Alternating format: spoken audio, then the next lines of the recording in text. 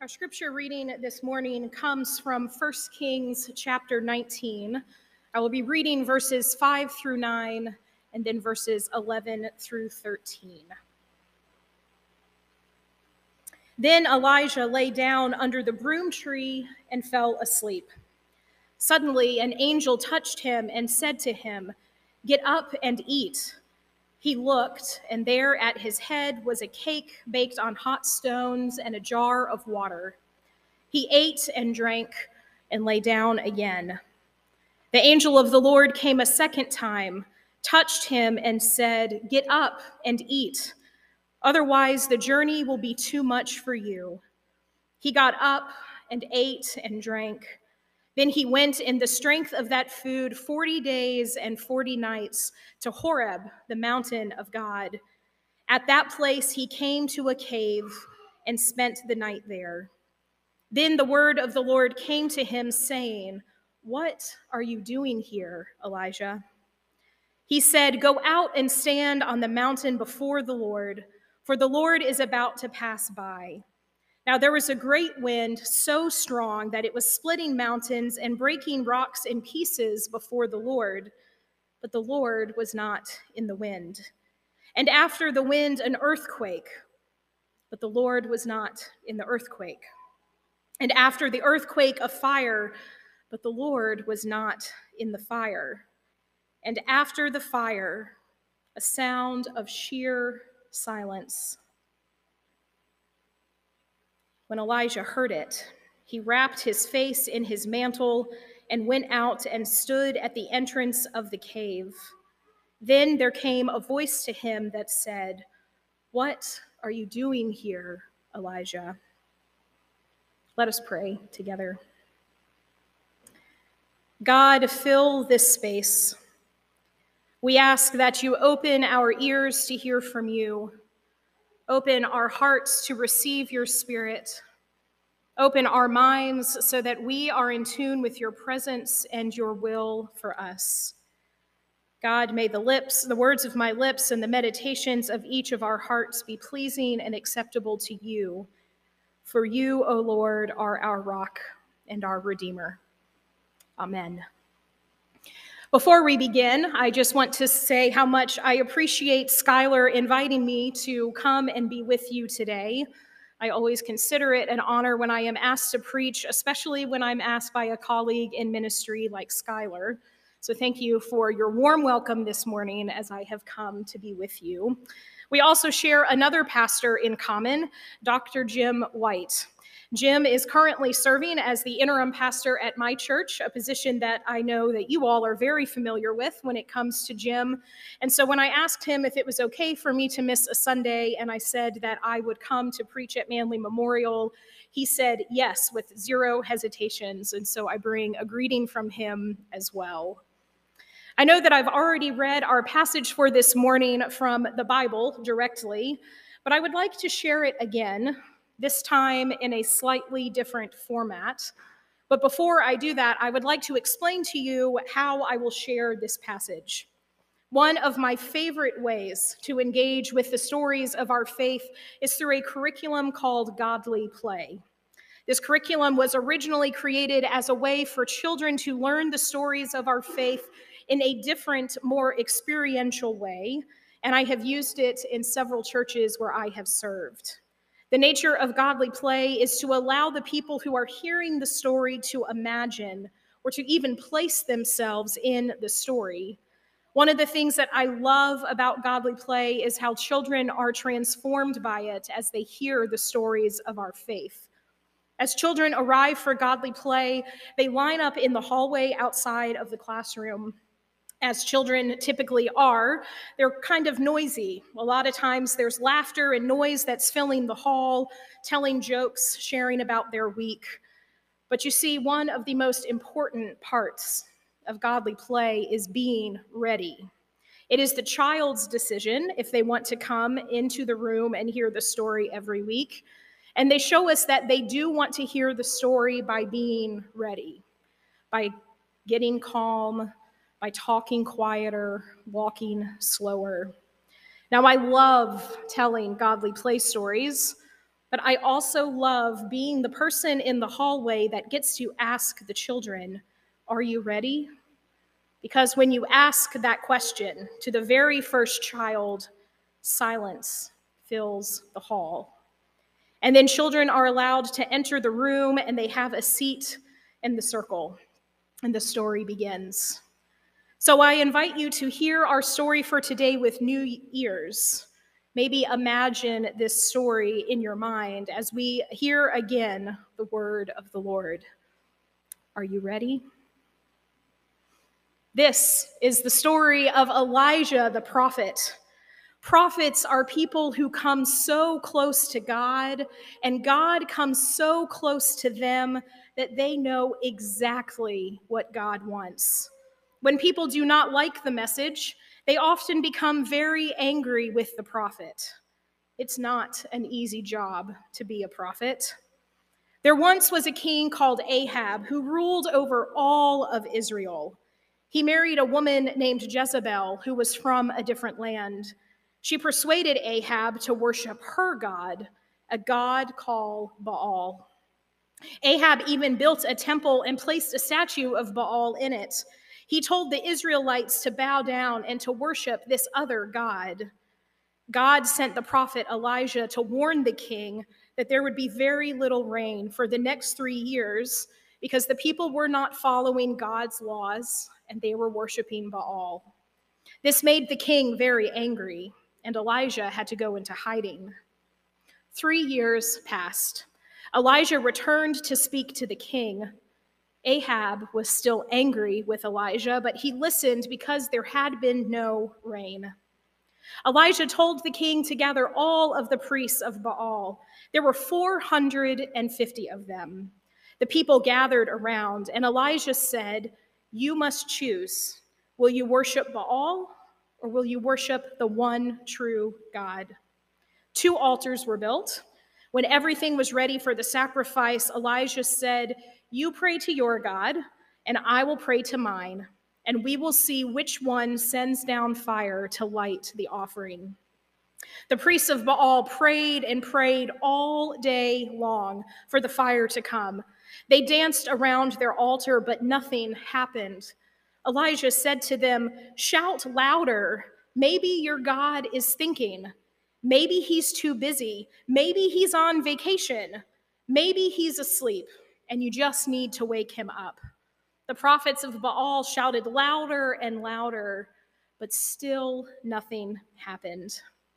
Finally, it was evening, and Elijah called the people to him. He placed 12 stones, one for each of the tribes of Israel around God's altar, and he dug a deep trench. He prepared the sacrifice, and when everything was ready, water was poured all over the altar. The trench was filled and overflowing. Then Elijah prayed to God. Fire fell from the heavens and burned up the offering and dried up all the water. The people gathered, fell on their knees, and said, "The Lord is God." And it began to rain. Now the king Ahab and his wife Jezebel were even angrier with Elijah, and so he had to run for his life and hide on the holy mountain of God. There he found a cave and went inside to go to sleep. In the night, he thought he heard God calling to him, "What are you doing, Elijah?" Elijah answered, "I have done everything you have asked of me, but the people do not accept that you are the one true God. I am the only one left, and they are trying to kill me too." God said, "Go out and stand on the mountain. I will come to you." A powerful wind blew around the mountain so strong that it smashed the rocks as it passed. But God wasn't in the wind. An earthquake shook the entire ground, shattering it to pieces. But God was not in the earthquake. A raging fire came and burned up everything in its path. But God was not in the fire. Then there was sheer silence. When Elijah heard it, He wrapped his cape around him and stood at the mouth of the cave. He heard a still, small voice and knew that it was God. God told him to go back to the people, and so Elijah did. Ahab and Jezebel died, but Elijah was a prophet in the land of Israel for the rest of his days. Congratulations. You just sat through your first Godly Play story. Thank you for being willing to hear this story of our faith in a new way. I wonder if you heard anything differently in the way that the story was shared this time compared to times that you have heard it before. Today's text comes from the book of 1 Kings, and this Godly Play version of the scripture that I read covers chapters 16 through 19. But we are going to focus just on chapter 19 for today. But this background information is important for us. Elijah is a prophet, hand chosen by God to deliver God's message. And God's message is direct, but simple. You're doing it wrong. Now, in case you've forgotten or maybe you dozed off, here's a couple of reminders. King Ahab is married to Jezebel, and Jezebel convinced her husband to worship a different God than Yahweh, the God of Israel. So God sent Elijah to tell the king, "You're doing it wrong, and because you are not worshiping the one true God, there will not be rain for 3 years."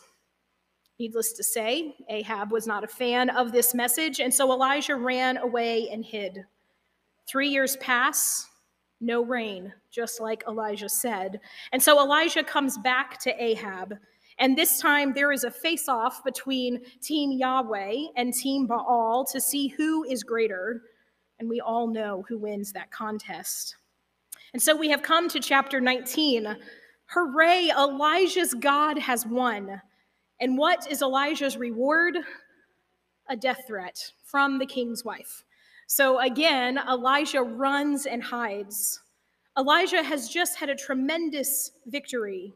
He has overrun the priests who believed in Baal, but yet a threat from Queen Jezebel sends him running to the hills. Elijah is out in the wilderness, and an angel appears to him. The angel wakes Elijah up and gives him food to eat. A second time, an angel comes to Elijah and gives him food and water. It is this strength of this manna from heaven that gives Elijah the strength to travel to Mount Horeb, which is the mountain of God, the same mountain where Moses encountered God in the burning bush. It took Elijah 40 days and nights to get to this place, and once he arrives, he finds safety in a cave and he sleeps. But at some point, Elijah hears the word of the Lord saying, "What are you doing here, Elijah?" Elijah tells the Lord that he is the only one who has been faithful. Even though the Israelites have turned away from Yahweh, he is the only one left. His speech is full of self-pity and arrogance at the same time. One biblical scholar says, prophets are often placed in the midst of tension between their God-given message and their own sense of unworthiness. Now, I don't think Elijah is feeling unworthy. When I think of people in the Old Testament who may feel unworthy to do what God has called him or her to do, I think of Moses. God told Moses to go to Pharaoh and to tell the king to set the Hebrews free. And Moses says, "Me? Go to Pharaoh? Feeling unworthy." Or I think of Jonah, who just up and ran the opposite direction from the place that God told him to go, and he refused to deliver his message to Nineveh, feeling unworthy. These people felt unworthy of delivering God's message, but I don't think Elijah felt or actually was unworthy. I think he just felt sorry for himself. Now God says, "Go and stand on the mountain of the Lord, and I will meet you there."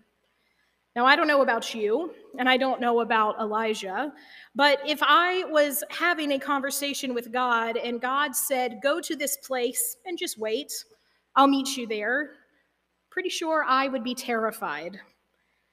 But then again, maybe I have been told this by God. Maybe you have been told this by God. I wonder if there has been a time in your life where you have felt like you were waiting on God. I wonder if you have ever felt like, God, are you even going to show up? And so Elijah trusts, and he goes out to the entrance of the cave on the mountain, and he waits. And while he's waiting there, who shows up but the very first earth, wind, and fire? A great wind blows around the mountain so strong that rocks break, but God is not in that wind. And then an earthquake rumbles the ground, but God is not in the earthquake. And then a fire consumes everything in its path, but God was not in the fire. In other biblical stories, we see these elements showing up, and when they show up, God is there in those elements. But this time, God isn't there. But this isn't a story of when God did not show up. It is a story of when God did. Elijah has lost all hope, and God is there. And it is in a totally unexpected way. God shows up in the silence, and not just in a moment of quiet, but in complete, total silence. I tried to think if there was a time in my life where I have experienced a silence like this. And after sorting through almost 35 years of noisy memories in my mind, I was able to come up with one. When I was 8 years old, my older sister Melissa passed away. Our family was on vacation at the beach, and no matter where you were, you could always hear some sort of noise, whether it was the ocean waves or people laughing on the beach or seagulls begging for food. My brother and I were at the neighbor's house at the beach when a family friend came to pick us up. And as we were traveling back to our beach house to meet our parents, I remember things getting very quiet. Everything seemed to fade away. The waves, the birds, all of the noise.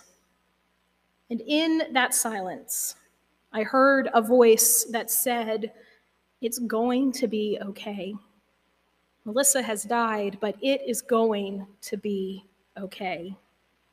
I heard my own still small voice in the midst of a rock-breaking, ground-shaking, fire-burning situation. I was given a few moments of silence as we traveled from one house to the next, and God was there.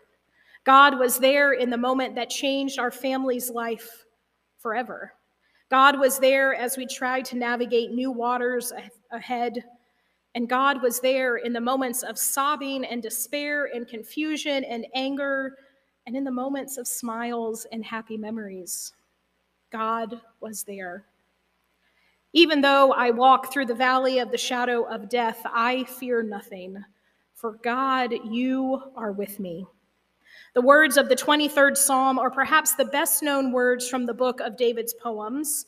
Movies use these words to give courage to a character about to go into a tough situation.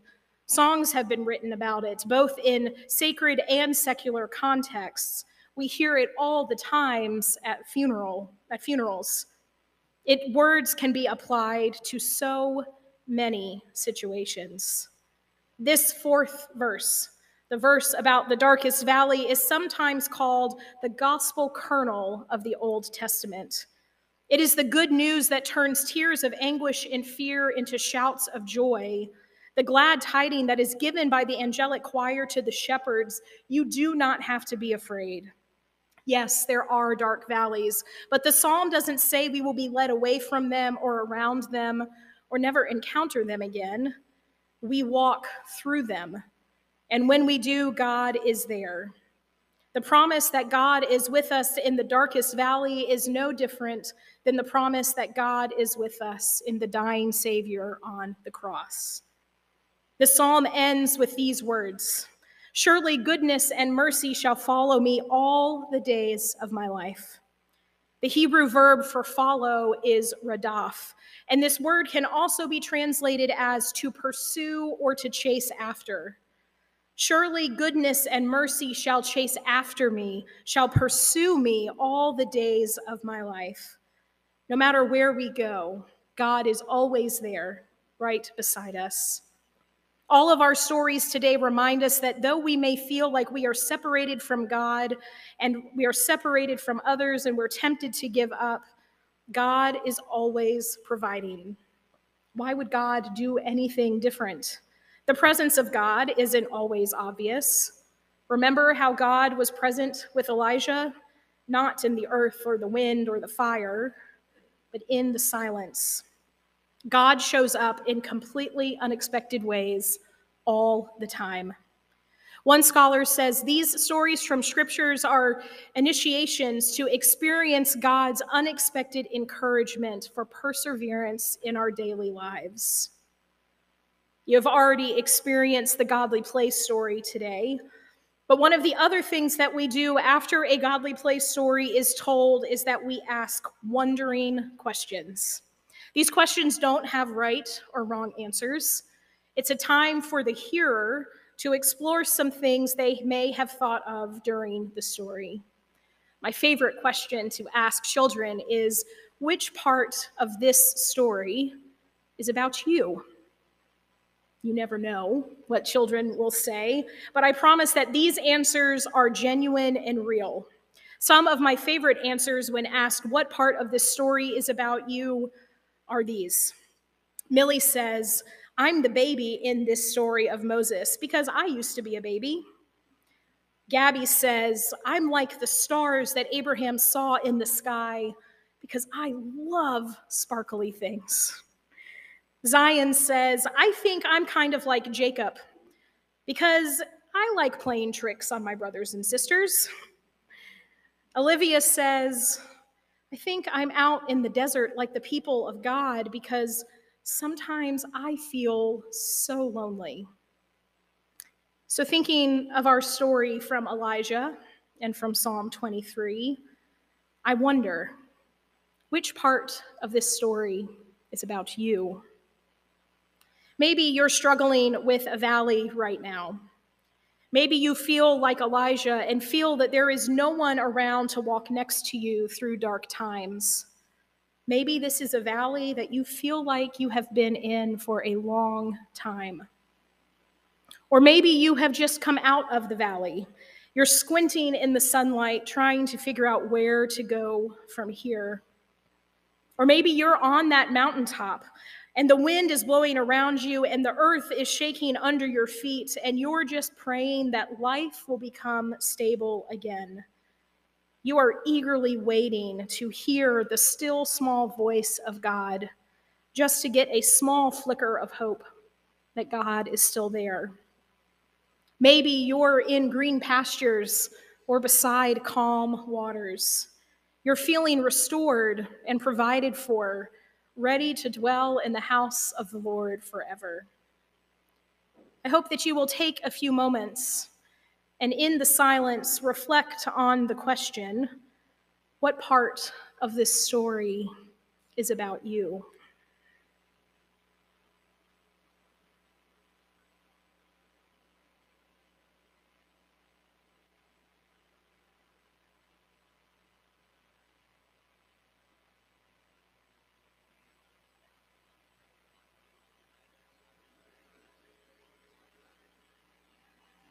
Today is the first day of a new year, a chance for each of us to reflect on the year that has ended and to prepare for the year that is ahead. Maybe you have big plans for this year and you can't wait to get started. Or maybe you have no idea what this year holds and it's a little daunting. No matter where you find yourself on this first day of 2023, I hope that you have wondered what this year will hold. Maybe you are asking yourself this question, what am I doing here? There's nothing wrong with this question.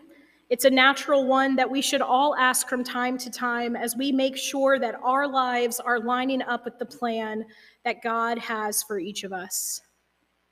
In talking with Skylar about your church, he mentioned that over the next few weeks, you all will be having a conversation as a congregation where you very well may find yourself asking the question, what are we, Manly Memorial Baptist Church, doing here? You might want God to provide big, in-your-face answers and signs like earth and wind and fire, figuratively, not literally. And you might have clear answers that are so obvious you can't ignore them. But you might also find yourself encountering moments of pure silence where you are eagerly awaiting to hear the voice of God. I encourage you to be open to these moments also, and to the ways that God is speaking in the quiet. What are you doing here? In a moment, we will gather at the table of the Lord and share in communion together. We will take the bread and the cup, and we will remember that God's love came to earth in the form of a tiny, vulnerable baby. We will remember that when we gather at this table, we have a chance to recenter our hearts and our spirits and to ask ourselves the same question that God asked to Elijah. What are we doing here? When we gather at the table, we remember that we are loved by the same God who shows up in fires and winds and earthquakes, and the God that shows up in the silence. We are loved by the God who is present at this table and who journeys with us through valleys and mountaintops. We are loved by a God who not only asks us, "What are you doing here?" but we are loved by a God that also wants us to answer that question honestly and bravely. I hope that over the next few days, you will continue to ask yourself some wondering questions and to share your answers with others. Remember, there are no right or wrong answers. If your answer includes feeling sparkly, that is perfectly okay. Your answer is your own and is exactly what you need to carry with you. Just be open and willing to the ways that God is speaking to you in the story. And while you may feel that there is no one around to share your story with, remember that Elijah felt alone too. But more importantly, God was there. God is there beside us, waiting for us to be still for just long enough to hear God's voice. Sometimes it takes being in a valley to get to that point. But when we do reach out, we will find that there are green meadows, calm waters, and overflowing cups waiting for us. So let's continue to walk in the valleys and the mountains together. We don't need to be afraid because God is there every step of the journey. Are you ready? Let's pray. God, we thank you for your word. And we thank you for the noises that fill our lives each and every day because they are the noises of life and of love. God, we pray that as we go from this place, you will speak to us in the noises, but also in the quiet moments. For we know that you are almighty and all-powerful, and that you have something to say to each of us, if only we will give you our ears to hear it. Help us to be ready to hear you, and for us always to be ready to go and do what your will is for our lives. We pray these things in your precious name. Amen.